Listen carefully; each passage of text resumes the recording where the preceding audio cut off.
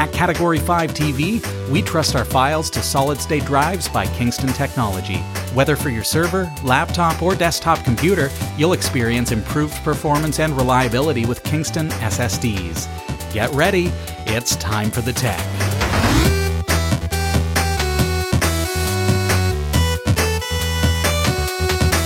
Welcome to the show, everybody. Hey, just a quick reminder for you. Don't forget to click like and subscribe to this channel.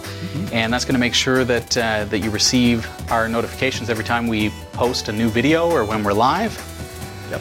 Jeff, we talk about 3D printing every now and again. In fact, we've had some great conversations, which I posted at cat5.tv/3D printing. And on that page, we are starting our series on 3D printing. As you can see, we've gone and gotten one.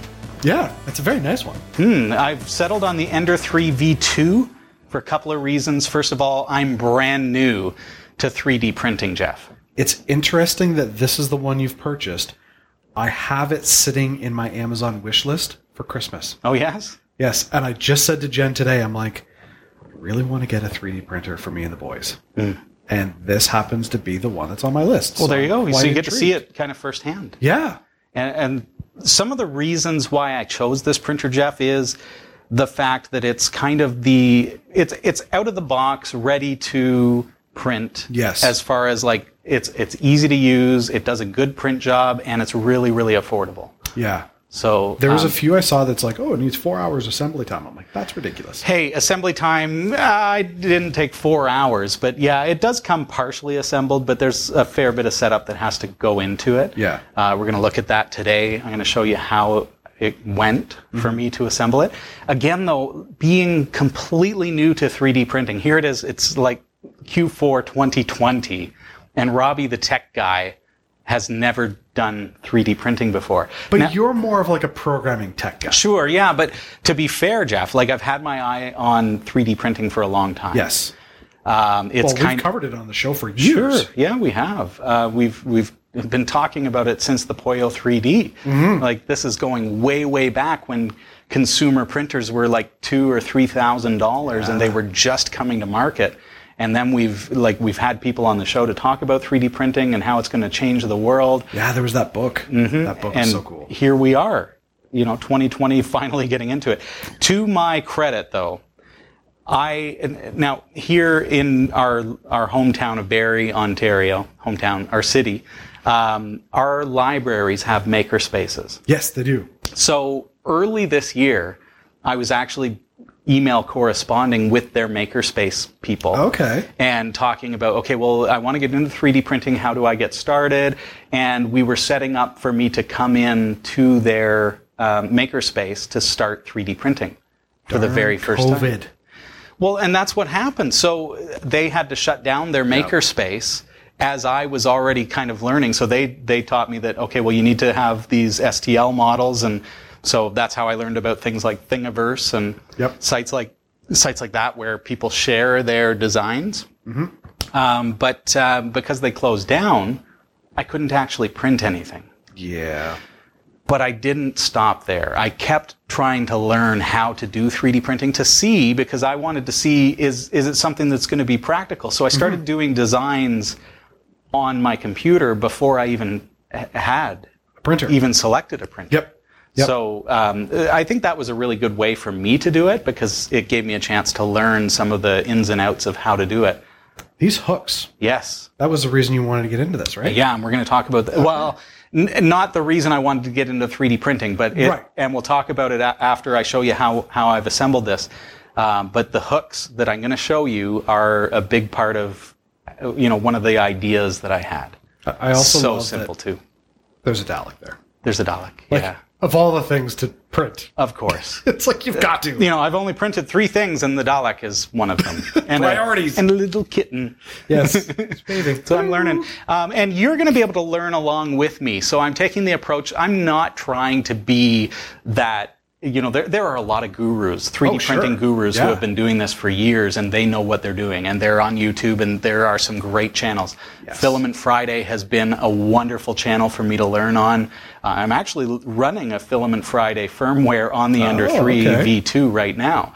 There are a lot of gurus out there, and I'm not one of them. Right. So my approach is a little bit different with the show and with this series, in that you're going to get the chance to learn along with me. Why am I doing the things that I'm doing? What have I learned? How have I messed up? Yep. And what am I learning as I go? So it's a good opportunity for you to kind of see how 3D printing works and learn the things that I learn as I learn them. I think it's going to be a lot of fun. I know it's going to be a lot of fun. We're already absolutely having a blast at home with the 3D printer. I'm looking forward to it. Mm-hmm. So let's say we get a look at, and I said, some of the reasons that I chose this printer over some of the other options. The Ender 3 Yes. from Creality, of course, is a very famous consumer printer because it's cheap as far as affordability goes. It works with tons of different types of filament. For our series, we're going to be using PLA. It's a very good entry-level filament. It's known to be easy to print, and it does a reasonably good print job. But it's pretty universally, like I can just swap that out with a different spool and start printing, and it's really, really easy. Mm-hmm. But Creality introduced the V2 this year, and of the Ender 3, and it kind of comes with a lot of the upgrades that people were having to create for themselves. Okay. So you get a lot of the stuff out of the box that otherwise wouldn't have been an option with an older gen of the Ender 3. So there's a lot of reasons to choose this printer. I'm not saying this is the best printer by any stretch, but as far as the economics of it go, it's really affordable and it does a great print job. And as far as out-of-the-box experience goes, you can see I've already been printing stuff, and I'm just getting started. Yeah. So they're very clean prints. Mm-hmm. Like, that's one of the things with some of the printers is, you read reviews, you look at the close-up photos, and it's like, wow, it's not really a smooth-looking print. It's kind of clunky. Mm-hmm. These are really clean. Thanks, Jeff. I'm a noob. Well done. Yeah. All right, so let's take a look at how I went about assembling the Ender 3. Let's do that together. The Ender 3 V2 comes partially assembled. The base is assembled, but we are going to need the instruction manual, because we need to make sure that everything goes together correctly. There is some assembly required. You should be able to do this reasonably easily, especially if you follow along what's in the manual, what you're going to see here today.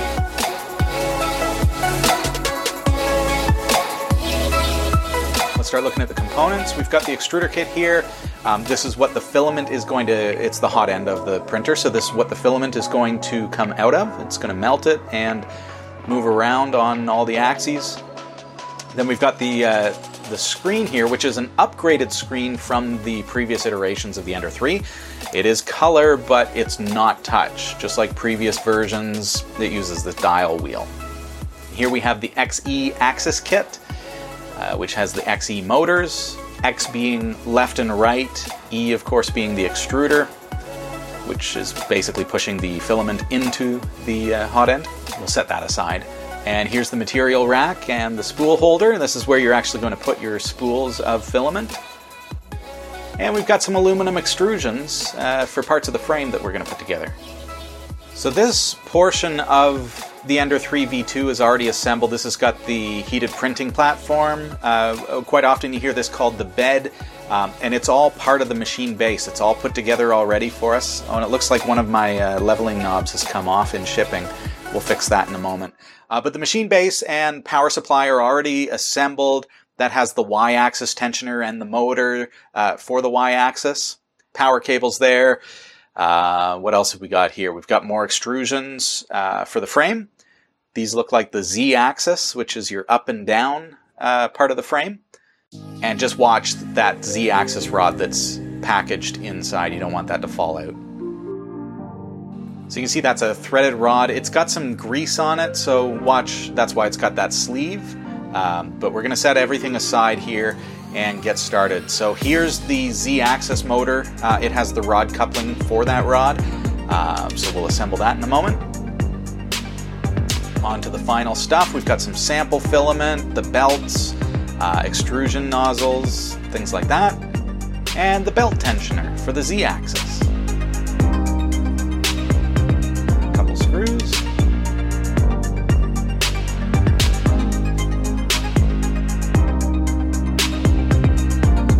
we've got the Z-axis passive block. That's the wheels that are going to go up and down on the right-hand side. And it came with a scraper, which is great for removing prints from the bed or slashing the eyes of your enemies. And we've got a couple of tools here and screws and such for the assembly itself. And there's also some side cutters included in there as well. Little bonus. So first things first, I'm going to replace that bed leveling knob that came off during shipping. There it is. So it should just go right on there.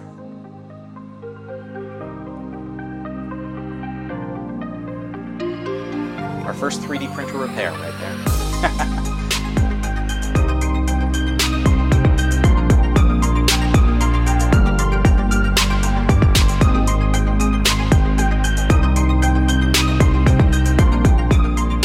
Tighten these up so they don't come off. And just note, as I'm moving things around here, that glass bed is held onto the heating platform by a couple of clips. Just make sure those clips are snug before you start moving it around like I am here, because you don't want that to fall off. It shouldn't, but just keep in mind. There's the extruder with the hot end of our 3D printer. And back to the book. Jeff will be so proud of me to see me reading the manual.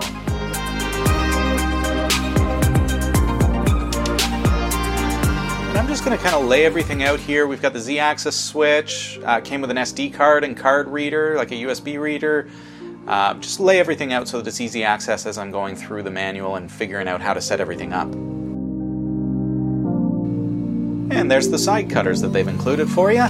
That's great for trimming pieces of your 3D prints, especially if you have any platforming, you're going to need those. Now it is a bit of a process to work your way through the instruction manual and assemble your Ender 3 V2, as I'm about to do. So just follow along in your manual, and I'm going to speed things up through the magic of television.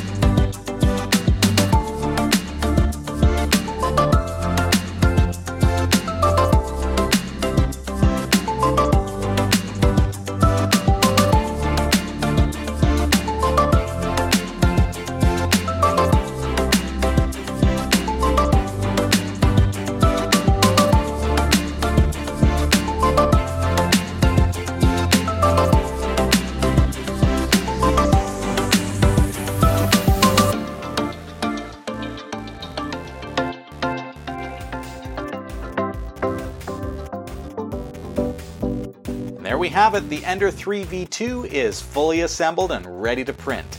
When we come back after this quick break, we're going to talk about my first impressions as we print our very first 3D prints on the Creality Ender 3 V2. Stick around.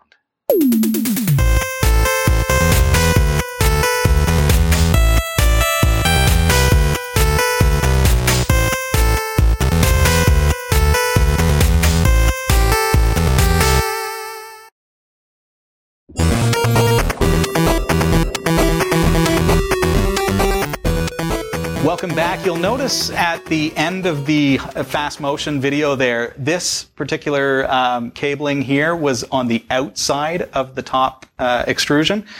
So I had to just simply remove 2 screws and put it inside. But you'll save a bit of time, maybe if you make a note of the position of this. It wasn't quite clear in the manual, and there were a couple of things like that just weren't quite clear, but easy enough to figure out as long as you're patient and take your time. But I think now that I've assembled it, Jeff, I could probably throw one of these together in half the time. Oh, that's easily. And how long did it take you to assemble this? Well, I mean, I was shooting video and everything, so it's not really a fair equation, right? Because, I had 8 cameras around me and I'm setting everything up and setting up my shots and things. But you got to look good for camera. I got to. About an hour and a half it took me altogether. So I think you could probably put this together in about a half hour, realistically. That's pretty decent. Yeah. So the first things that I've noted as a brand new 3D printer maker, never 3D printed anything in my life.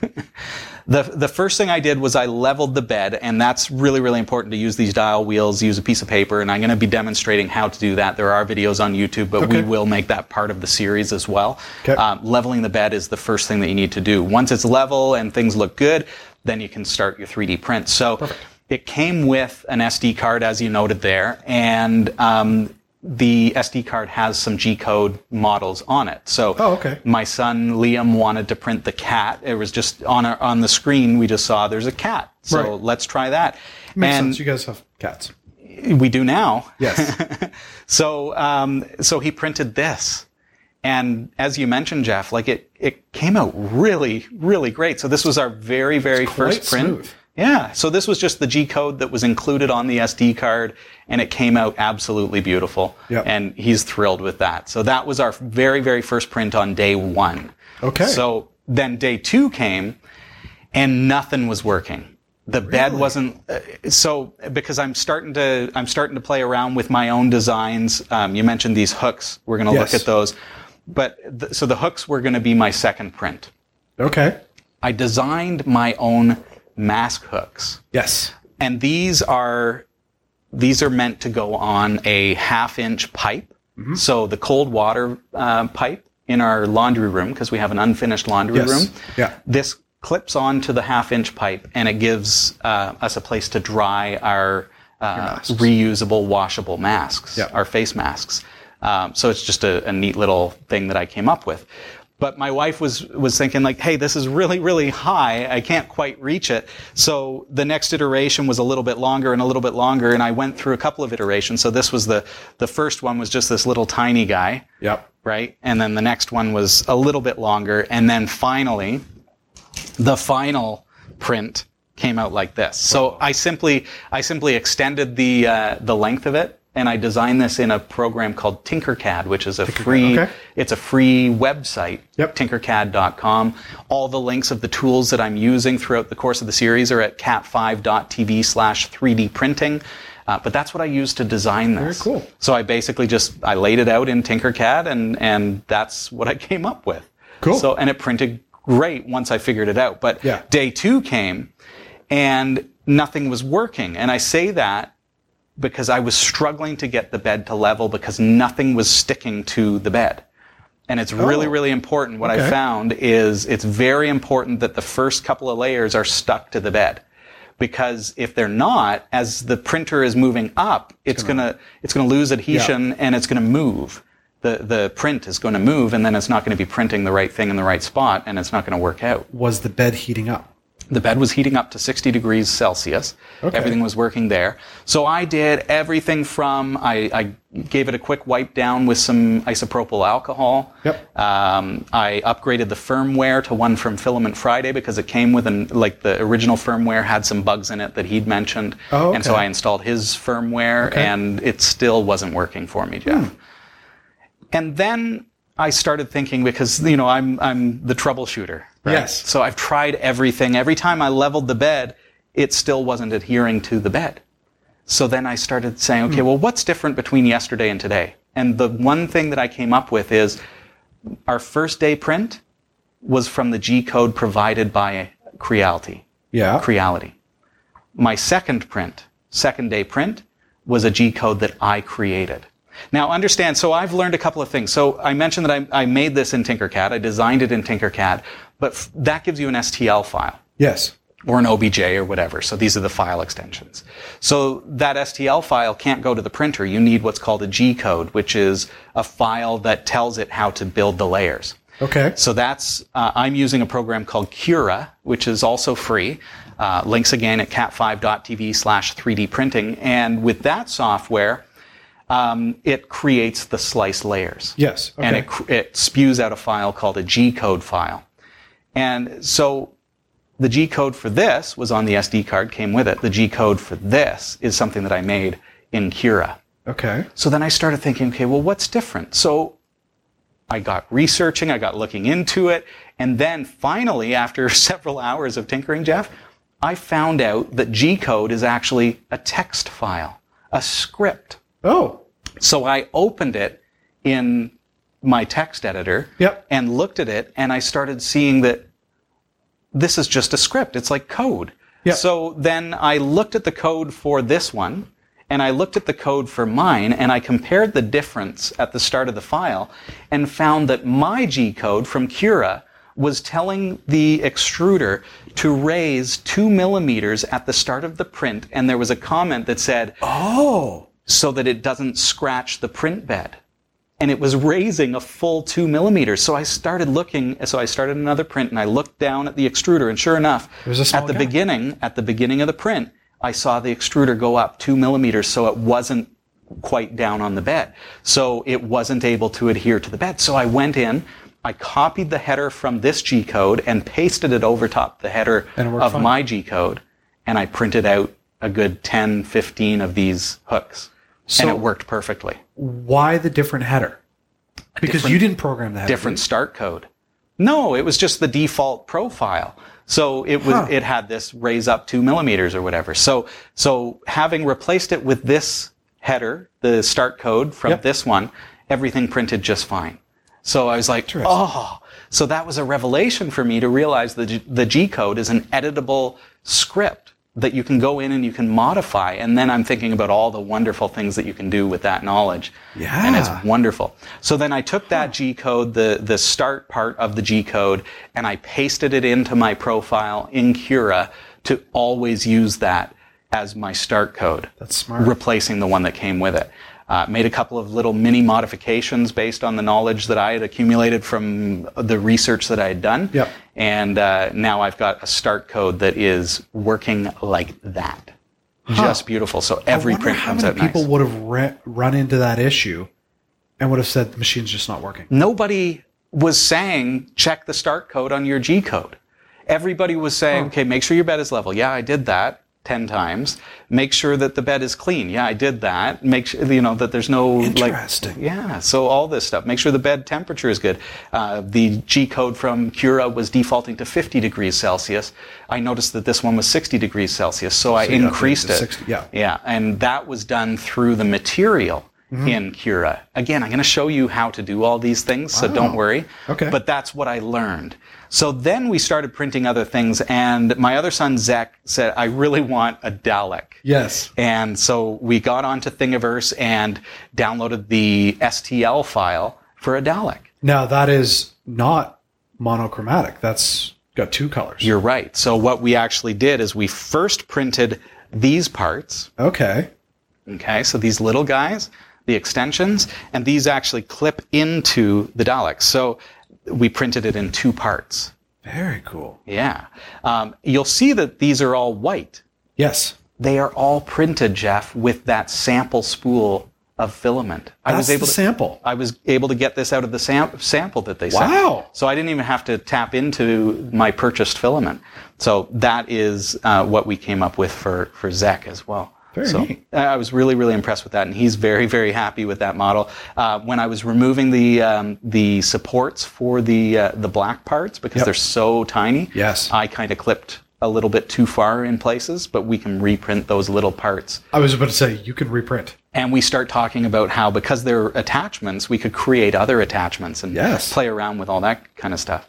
So speaking of wanting to basically adapt our designs to our own needs, so Yep. creating attachments and things like that. The next thing that we wanted to do is, well, he wanted to print in black. Of course. So I got a little spool, 250 grams of black filament. Yep. And it's fine, but it was affordable because it's only 250 grams. I didn't need a big 1 kilogram thing. But it doesn't fit on the spool holder because the hole is too small. Oh, no. So I was like, well, what do I do? What do I do, Jeff? Any suggestions? Print a new spool holder. You print a new spool holder. So I went on and I started designing based on some designs that I found on Thingiverse, but I created this little guy. So this is printed with the transparent filament. Yep. This is a new spool holder specifically designed to hold these little spools. Well, so I made this spool holder specifically to replace that, and it just screws on. Yep. And allows me to print using the 250 gram spools. So then I'm like, I can actually adapt my 3D printer, create accessories and attachments that I don't have to get on Amazon and buy new parts or try to track down a smaller spool holder. You print it yourself. So how cool is that? That's awesome. So overall, my experience so far has been great. I'm learning as I go, and that's part of the fun. My kids have been so patient as I've been learning, and that's been a good experience for them, I think, as well. Yeah. But the Ender 3 V2 has been, I mean, so far so good. It's a fantastic little printer. It's quiet. It's got the quiet circuit. The board itself is like I don't know, it's upgraded on the V2. And apparently is quieter than the older versions. We're going to be looking at the actual sound that it generates. But you hear the fans. Of course. There is the cooling system to keep things cool. Yep. But it's reasonably quiet. Like we could have it running right here, and it wouldn't probably even be picked up on our microphones. Very neat. Yeah, so that's kind of, that's a bit of a primer as to, here I am. I'm brand new to 3D printing, and I'm 3D printing. I'm doing my own designs. I'm using free software. In my browser, I'm using Cura, which is an actual installed application that you can download and install. I did find Tinkercad has one limitation, being a free online service, is that the STL files have to be below 25 megabytes. Oh, okay, so you're limited on size. Yes. Now, that's not a problem when they're only like 200 kilobytes and things like that. But as soon as I got into some more sophisticated designs, I was like, oh, wow, this is 26 megabytes, and I can't edit it in Tinkercad. So that will eventually lead me to start looking at other things. But I think Tinkercad is a really good starting point. Okay. So cat5.tv/3D printing is where you want to go to follow along with this series, learn from my mistakes and from my victories. And I'm also sharing absolutely everything that I do through GitHub. You'll see links there. So I've got the designs here on my, what is it called? Is it My Mini Maker or something like that? I started using Thingiverse, but it's really buggy. Yeah. So you'll see the links there anyways, cat5.tv/3D printing. I'm still learning all the terms. I'm still learning how everything works. That's exciting. I'm brand new to it. But I am sharing everything that I've learned. And even that start code for Cura is available on my GitHub repository as well. So excellent. That'll get you started as well. So all the tips. This, as I mentioned earlier, this is the one that's actually sitting on my Amazon wish list. Yeah. So if you could do me a favor and just let my wife know how amazing this is. Yeah, I'll just kind of let her know. I'm just going to start sending her all the videos. Yes, hey, check this out. I hear Jeff might be interested in 3D printing. Yeah, it's totally amazing. And if you follow along with the series, Jeff, you're going to have a real good head start on me because all the things that I've had to learn the hard way, you're going to be able to do. And even so much as these designs are available for you through my GitHub. Now, maybe this doesn't fit into your full review, but I've got to ask, why clear filament as opposed to the typical red, white, blue? You got to buy filament anyway. So I needed filament to print the small spool. Yes. Because I didn't have a small spool to print with the cheap filament, the 250 gram filament. The reason that I got translucent filament is because I'm going to be making signage for Category 5. Oh, yes. So okay. The first handful of layers, so about a half an inch, are going to be translucent. So that light. I remember us talking about they're going to this have now. LEDs inside. Okay. And then the top layer is going to be black. So nice. I thought, hey, I've got to buy filament anyways. I'm going to buy a roll of the translucent filament because I'm going to be using it anyways. And it looks really cool. Yeah. It does totally look really nice. Yeah. That's great. Well, there you have it. Let's head over to the newsroom. Here's Becca. Here's what's coming up in the Category5.tv newsroom. The public beta of SpaceX Starlink internet service has begun. YouTube DL has been hit with a DMCA takedown by the RIAA. Ubuntu Groovy Gorilla adds Raspberry Pi as a first-class citizen. Zoom has added end-to-end encryption for all for free, though there are caveats and we'll tell you what they are. And a NASA spacecraft successfully touched down on an asteroid to collect a sample. Stick around, the full details and this week's Crypto Corner are coming up. This is the Category5.tv newsroom, covering the week's top tech stories with a slight Linux bias. From the newsroom, I'm Becca Ferguson. The public beta of SpaceX Starlink internet service has begun.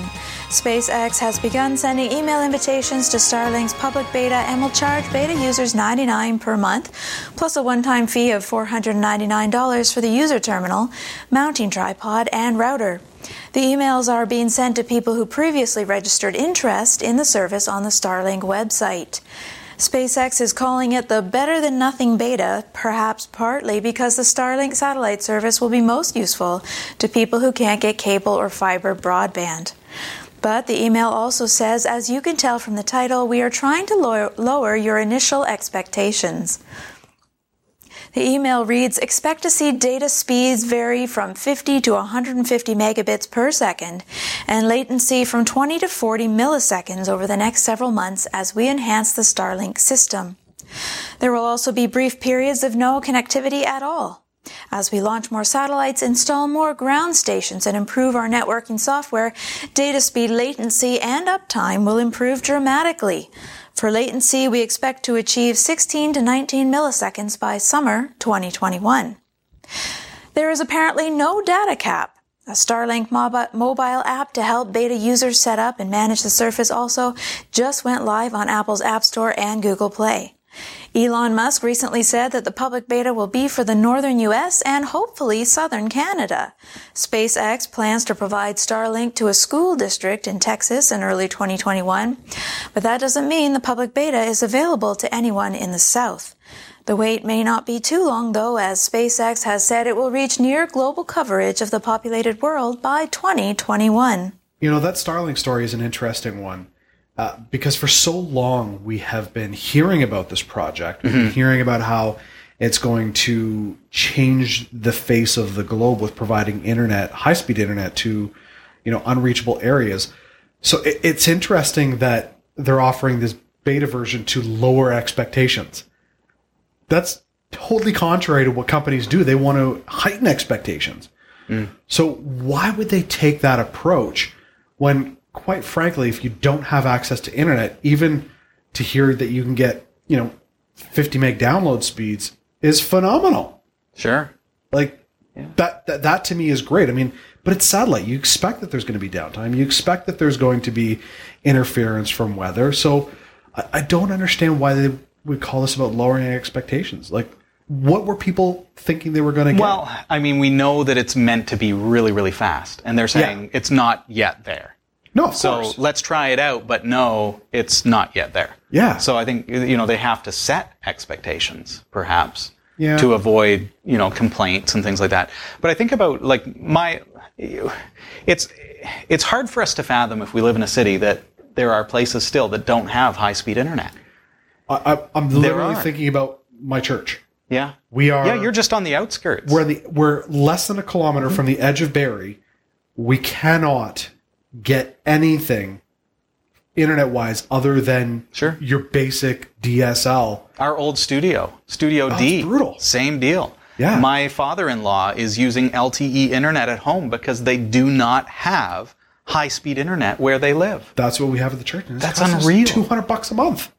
Just to have basic internet. Just for basic LTE internet. Man. So, I mean, this Starlink, for the price it's going to be, could be a great option. Yes, for you then, in that case, or for my father-in-law, it's a great option, and it's probably going to be better than what they currently have. So maybe setting the expectations low in that, those of us who have gig internet aren't going out and signing up for the new, this is the latest and greatest from SpaceX. Right. So it's going to be the best. Well, they're setting the expectations low purposefully so that it's the right market. Yeah. I guess might have if to do you're it. in a city where you've got that high speed, but if you have nothing, Yes. I mean, what they're offering for speeds is phenomenal. It is. Yeah. So, I mean, I'm excited. At first, I wasn't sure how I felt about this project when I first heard about it, because I'm like, oh, he just wants to roll Space the world. debris. But now that I'm starting to see it roll out, I'm getting excited about it. But what's interesting is that it's upper U.S., possibly lower Canada for their beta testing. Why not beta test in like a low, like pick somewhere along the equator of Africa, maybe, like some remote. Well, it makes sense though that they would want to test it in a place where, area? well, think of it this way. If it went down, I have something else to fall back on. Yeah. I have the 4G infrastructure to fall back on if I needed to. Right. So maybe that has something to do with it. I mean, we're speculating here, but there are so many thoughts. Yeah. But hey, how does something like Starlink affect you? Is it something that would be better than what you have, or is it a severe downgrade? Yeah. That's really what it comes down to. But I think in a lot of cases, this is going to bring high-speed internet to areas that currently don't have it. And not only that, Jeff, but we've hit on it in the past when we've talked about Starlink, and that's that in an event of natural disaster or infrastructure issues, it's an opportunity to still receive good, solid internet, high-speed internet that is not reliant on things like towers. Yes. Right. Now, one of the things that will be interesting is because, I mean, this is not new. Like, satellite internet is already here. Well, good satellite internet is new. That's the challenge here is, I mean, I used to, another iteration of my working life, I was a recognized installer for satellite internet. So I have an inner working of, or an inner understanding of how it works. And it was quite cumbersome and unreliable. Yep. I mean, the dish moves just a slight bit from wind. Right. And you're out. So I'm really interested to see how Starlink's internet works in that regard, and if a little bit of wind is going to knock it out, or if it's a more stable platform. Time will tell. Maybe the beta test will show some results, so we'll see over the next couple months. We've got to head back to Becca. YouTube DL has been hit with a DMCA takedown by the Recording Industry Association of America. The RIAA has issued a DMCA takedown on the open source project YouTube DL on their GitHub repository. This is done under the guise of protecting content creators from having their ad revenue stolen. YouTube DL, however, is often used by archivists and users who suffer from a slow internet connection in order to allow them to watch the content. There are, of course, those that use it to circumvent ads, but we can't pretend ad blockers don't exist, which accomplish the same goal with less effort. So are ad blockers next on the list? Here at Category 5, we're content creators. We post our videos on YouTube and we depend on the revenue it generates. But like the Electronic Frontier Foundation points out, we believe YouTube DL is a legitimate tool with a world of lawful uses. See, we know we have viewers who are watching in areas where internet just isn't very good. We've heard from troops who watch our show in their tents while at war.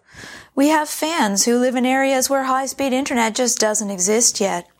So we make sure they have access to our content for free with the hope that they will support us through Patreon if they're able. We received an email from a viewer this week asking us how they can watch our show while circumventing YouTube. Is it surprising that we, the very content creators who rely on the revenue YouTube provides, responded by providing BitTorrent files of all 13 past seasons, plus recommended the download button found on the page of every episode we publish on our website? As content creators, we understand the need for revenue. It costs a lot of money to do what we do. But for the RIAA to demand YouTube DL be shut down seems shady. The Electronic Frontier Foundation fights these types of battles on behalf of open source projects. You can help protect projects like YouTube DL by donating at EFF.org. Last week, Canonical released the latest intermediate version of Ubuntu 20.10, Groovy Gorilla, which for the first time adds first-class platform support for the Raspberry Pi 4. Groovy Gorilla itself is a pretty typical interim release, offering an updated GNOME version with lots of bug fixes and small feature additions. Support has also been added for Windows Active Directory in the Ubiquiti OS installer itself. And while it has been possible for some time to install Ubuntu on Raspberry Pi hardware, up until now that has been strictly a community effort. The Pi itself ships with Raspberry Pi OS, a Debian-based distribution whose origins began with the Pi community, but which has since been officially adopted and supported by the Raspberry Pi Foundation itself. While Canonical added the Pi as a supported platform in 20.04 earlier this year, that support was only for the Ubuntu server distribution, not desktop. With 20.10 Groovy Gorilla, Canonical has added full desktop support for the Pi 4. Martin Wimpress, Canonical's Director of Engineering for the Ubuntu desktop, says this means the Pi is now a first-class citizen. Canonical guarantees the same level of integration, QA, and support from kernel to user space that it does for a standard PC. The entire Ubuntu software repository is available and supported on the Pi. Of course, that's other than architecture-specific packages that start with names like i386 and are therefore not compatible with the Raspberry Pi's ARM processor. If you'd like to install Ubuntu 20.10 desktop on the Pi, you'll need a 4GB or 8GB Raspberry Pi. As long as you meet the hardware requirements, the install is a breeze. Ubuntu 20.10 desktop is an option in the standard Raspberry Pi imager now. The imager itself is available for Linux, Windows, or Mac platforms. To get up and running, insert a 4GB plus micro SD card, open the imager, choose Ubuntu 20.10, and click Write. A few minutes later, you'll be able to boot the official Ubuntu 20.10 for Raspberry Pi 4. Zoom has added end-to-end encryption for all for free, though there are caveats, and we'll tell you what they are. And a NASA spacecraft successfully touched down on an asteroid to collect a sample. Becca has these stories coming up, plus Robert is here with the Crypto Corner. Don't go anywhere.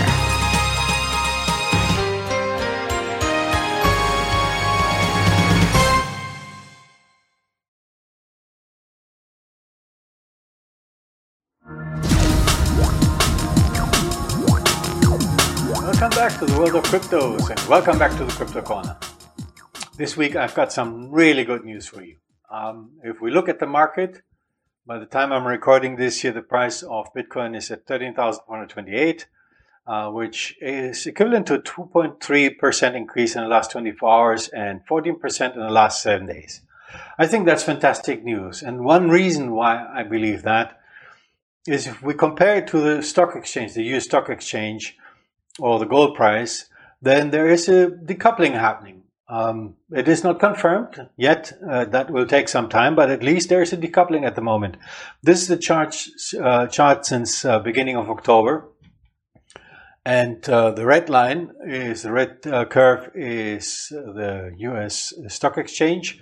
The blue is the gold price. And so you see there's a significant gap, especially since yesterday, where we had a huge drop in the stock exchange, in the US stock exchange, to Bitcoin. So I think that's great news. It's to be expected because it's a complete different asset commodity. And so let's see what will happen. The other good news is PayPal. PayPal decided to get involved in cryptocurrencies, and so you can buy now some cryptocurrencies on their platform. And the great news is because they have got over 340 million users. And you can, by using PayPal, pay for services and goods. And you can now use, for example, Bitcoin to pay for services and goods. But at least that they're offering this here to this huge community is, I think, fantastic news. Also, one that I have to take with a smile is our friends from JP Morgan, one of the largest financial institutions in the world. And in 2017, Jamie Dimon, their CEO, said that Bitcoin is a fraud and will blow up. He also said that if he finds somebody in his organization trading cryptocurrencies, that person will be fired on the spot. Now, like in politics, things can change significantly and dramatically. And so this has happened. This was published 2 days ago by JP Morgan, where they're now saying Bitcoin has considerable upside as it better competes with gold as an alternative currency. I find that fantastic news, because an organization embedded in the old system like JP Morgan suddenly changes their opinion 180 degrees is for me extremely bullish. Not financial advice, but for me that's a bullish sign. So one thing I'd like to focus on is, it's a question that a lot of people are asking us in regards to private keys and public keys. So I'd like to spend a few minutes on that subject. And for that, I pulled up a website called iancoleman.io, because this is uses the content fantastically well. And so there's somebody in Bitcoin, or a team, that came up with this process of how to convert a private key into a public key, and they expanded that. And now a lot of different cryptocurrencies are using the same process, and that's why it's called BIP 39 or BIP 44, because it's Bitcoin Improvement Protocol, but other currencies are using that. So I just clicked on generated on 24 words, and so out of a repository, the system generated 24 words, and those are the words that you need to remember. When you generate a wallet, for example, you create a new wallet, the wallet will generate those 24 words, and those are the ones that you have to remember, because everything derives from those 24 words. So with this is a little bit technical here, but from those 24 words, we deduct the private key. From that private key, we deduct the public key, and that public key then generates the address.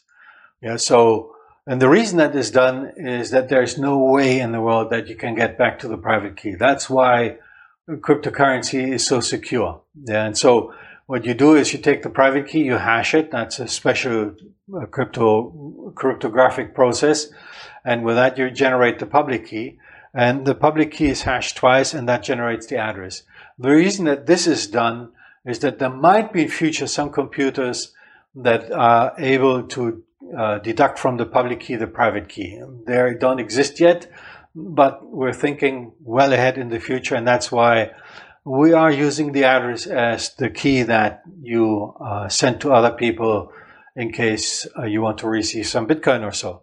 So this is all the magic behind it. It's based on those 24 words. Those 24 words generate the private key generates the public key, and the public key generates the address, and address is what we use.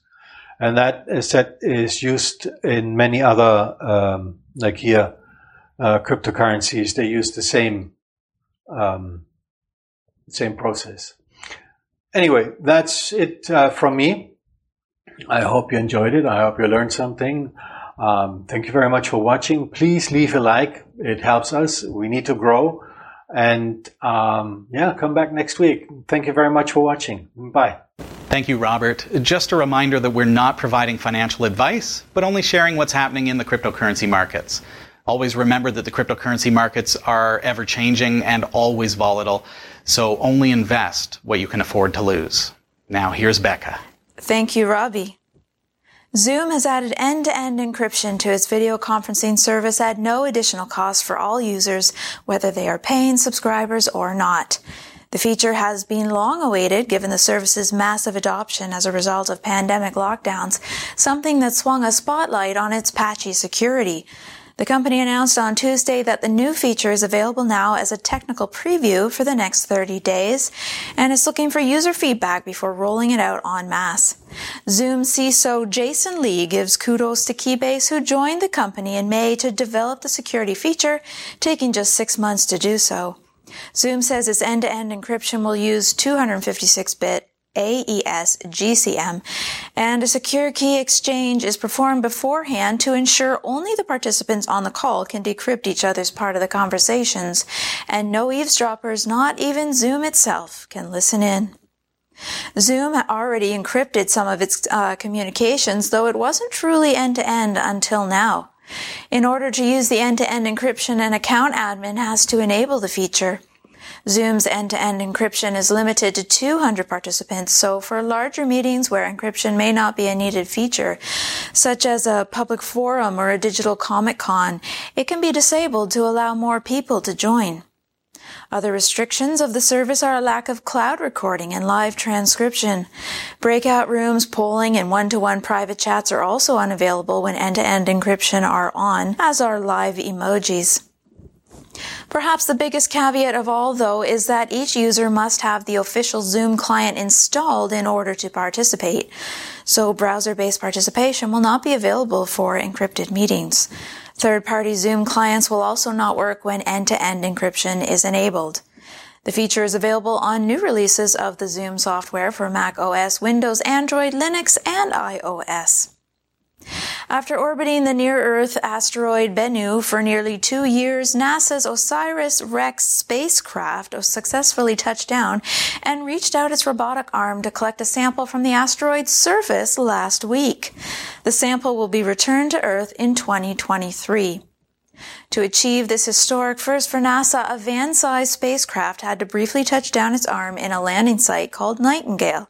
The site is the width of a few parking spaces. The arm reached out to collect a sample which could be between 2 ounces and 2 kilograms. Then the spacecraft backed away to safety. We have never done this before. We're actually going to collect a sample and bring it back down to Earth for further examination by scientists. In order to achieve that objective, the OSIRIS-REx spacecraft has been navigating around Bennu for about the last 2 years, studying it in great detail, and also overcoming a number of challenges that Bennu has presented.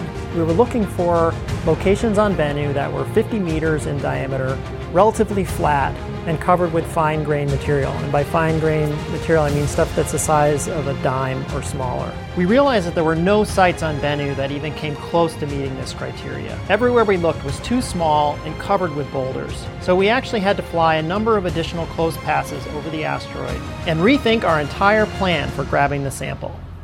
The TAG event is our touch and go event, which is where we'll actually be retrieving the sample from asteroid Bennu. We start with a series of maneuvers, one of them being the checkpoint burn, which is where we'll actually check our position velocity in relation to the sample site. And then the match point burn, about 10 minutes later, we'll zero out our horizontal velocity relative to the surface. And then about 10 minutes after that, we make contact with the tag SAM, fire the gas bottle, and then back away. And we hope to get at least 60 grams of sample, and then we'll be able to store that and bring it back down to Earth.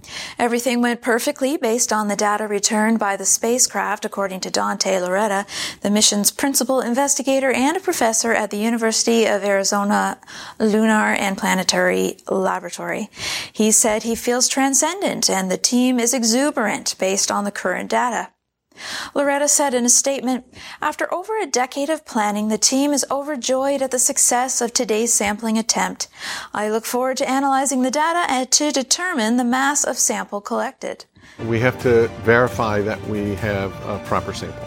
First, we're going to image the tag SAM head by sticking it in front of one of the cameras. Then we're going to do a maneuver called the sample mass measurement, in which we stick out the arm and we spin the spacecraft in order for us to decide if we've collected enough mass to be able to stow the sample and return home, or if we have to try again. Preliminary data show the sampling head touched Bennu's surface for approximately 6 seconds, after which the spacecraft performed a back-away burn. Thomas Serbuchan, Associate Administrator for NASA's Science Mission Directorate, said in a statement, "A piece of primordial rock that has witnessed our solar system's entire history may now be ready to come home for generations of scientific discovery, and we can't wait to see what comes next." The mission, which stands for Origin, Spectral Interpretation, Resource Identification, Security Regolith Explorer, launched in September 2016. Since arriving at Bennu, the spacecraft and its cameras have been collecting and sending back data and images to help the team learn more about the asteroid's composition and map out the best potential landing sites to collect samples. The main event of the mission is the Touch and Go Sample Collection event, or TAG, that occurred last week. The event took about 4.5 hours total to unfold, and the spacecraft executed 3 maneuvers to collect the sample from Bennu, which could help scientists understand not only more about asteroids that could impact Earth, but also about how planets formed and life began. Big thanks to Roy W. Nash and our community of viewers for submitting stories to us this week. Thanks for watching the Category5.tv newsroom. Don't forget to like and subscribe for all your tech news with a slight Linux bias. And if you appreciate what we do, become a patron at patreon.com/Category5.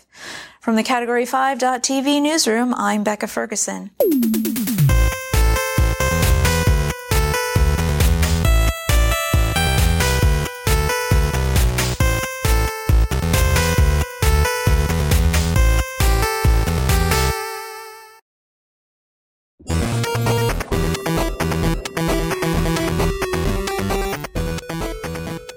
Halloween this year is a little bit of an oddball.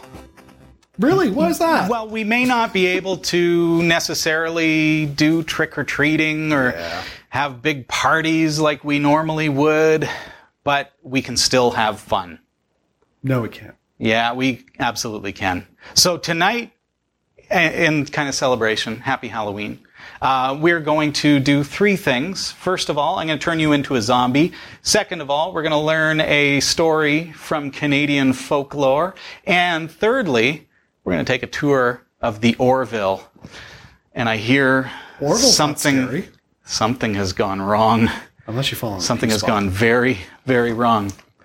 Jeff, what good is a neural network if you can't use it to turn yourself into a zombie? Well, you know what? I wake up every morning asking myself that question. Jeff, give me a really good toothy smile. No, just give me a smile. Come on. Yeah, there we go. Okay, so we got the picture. Now, what I'm going to do is I'm going to bring up my web browser because this tool is available through your web browser. That means there's no app to install. Okay. It doesn't collect anything other than just Google Analytics. It's perfectly safe. And you don't have to put it in, and it's platform agnostic. Doesn't matter if you're on your computer, your phone, your tablet, whatever. You go to makemeazombie.com, and we're going to browse to that picture that I just took of Jeff. There he is. And we're going to click on that and click Make Me a Zombie. Okay. What's happening is that, again, a general adversarial network, a neural network, is now taking your photo and turning you into a zombie. Uh-oh. Oh my gosh! Wow. Wow. You like that? Note to self, don't become the undead. Oh, Jeff. That is fantastic. I feel like I'm the guinea pig of this show. MakeMeAzombie.com, and you can do that on any device. That's fun. Becca Ferguson from the Category5.tv newsroom is an author, and she's been putting together a series of ghost stories and folklore, and we've been putting it together as a video series. So let's jump over to that. Here's a little sample for you of Catching Nuance. Catching Nuance. Canadian folklore and ghost stories as retold by author Becca Ferguson. Narrated by Robbie Ferguson. This is La Corriveau of New France, Quebec.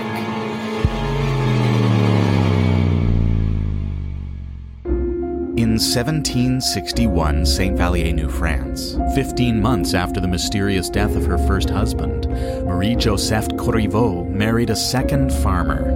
2 years later, he was found dead in the barn with his head smashed in. At first, his death was deemed accidental. Multiple kicks from a horse's hooves, but rumors of murder quickly spread around the town. The local British military authorities soon charged Marie-Joseph's father, Joseph Corriveau. His daughter was thought to be an accessory only and given 60 lashes, the letter M branded onto her hand with a hot iron.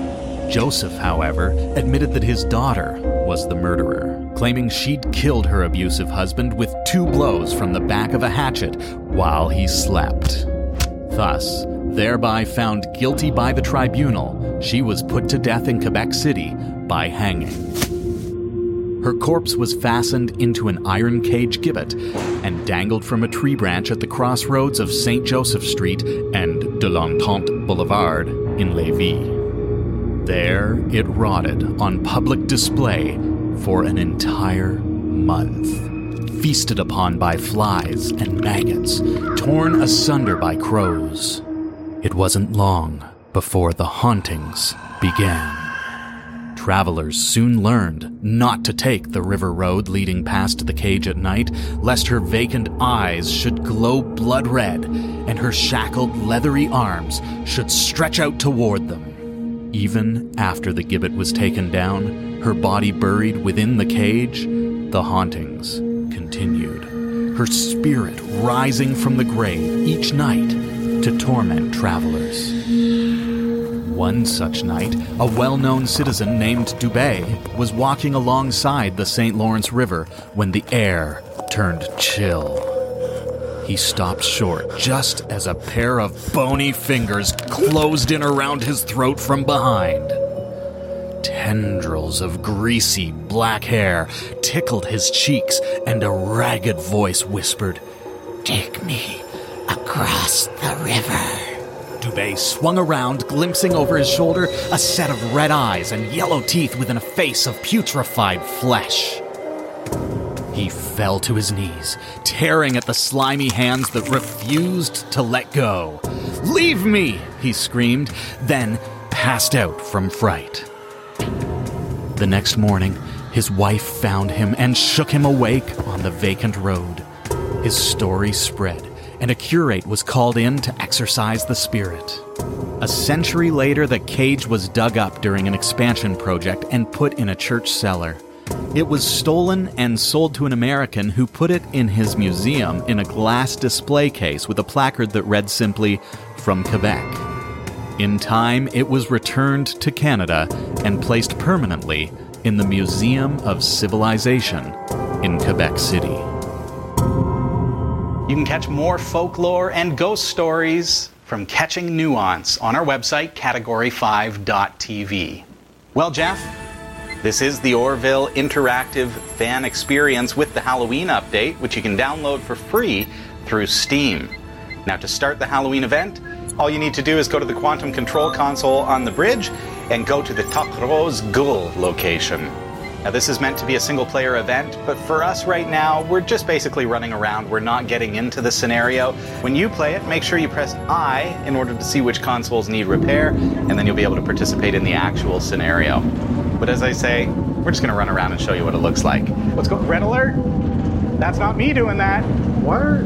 Hold on. What? It's like we're spinning. Are we? Whoa, whoa, whoa! What on earth? Okay, what happened there? Did you hit an anomaly? Where are we? It seems like, eh? Welcome, weary traveler, to my domain. You'll find your shiny starship of no use to you now. Who is that? I have a challenge for you. A challenge you'll no doubt fail disastrously. I'll let you leave and continue on with your adventures around the galaxy if you can repair all 9 of the damaged consoles on your starship. That simple. However, things are never that simple. Oh my gosh. No, thank you. Who's taking control of the ship? Some kind of supreme being. Where? I can't help it if you're afraid of clones.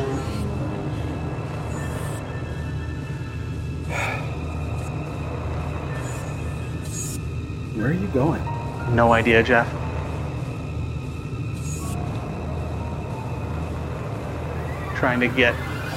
Let's try to get out of here. Is it weird that I like the sound of screaming.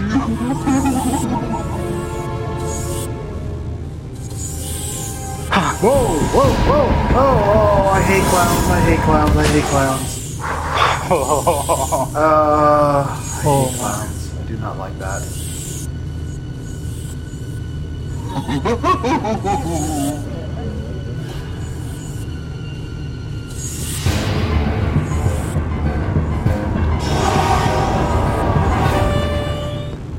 Something's coming.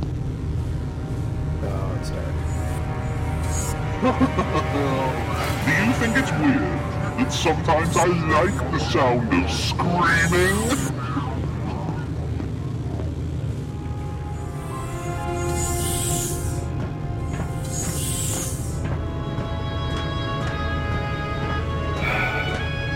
Okay, shuttle bay. Oh, man. Oh, those spiders gave me the heebie-jeebies. Oh, the clown. I did not like that clown. You can install the Orville fan experience for free. It's in Steam right now. Give it a go. We'll be right back after this.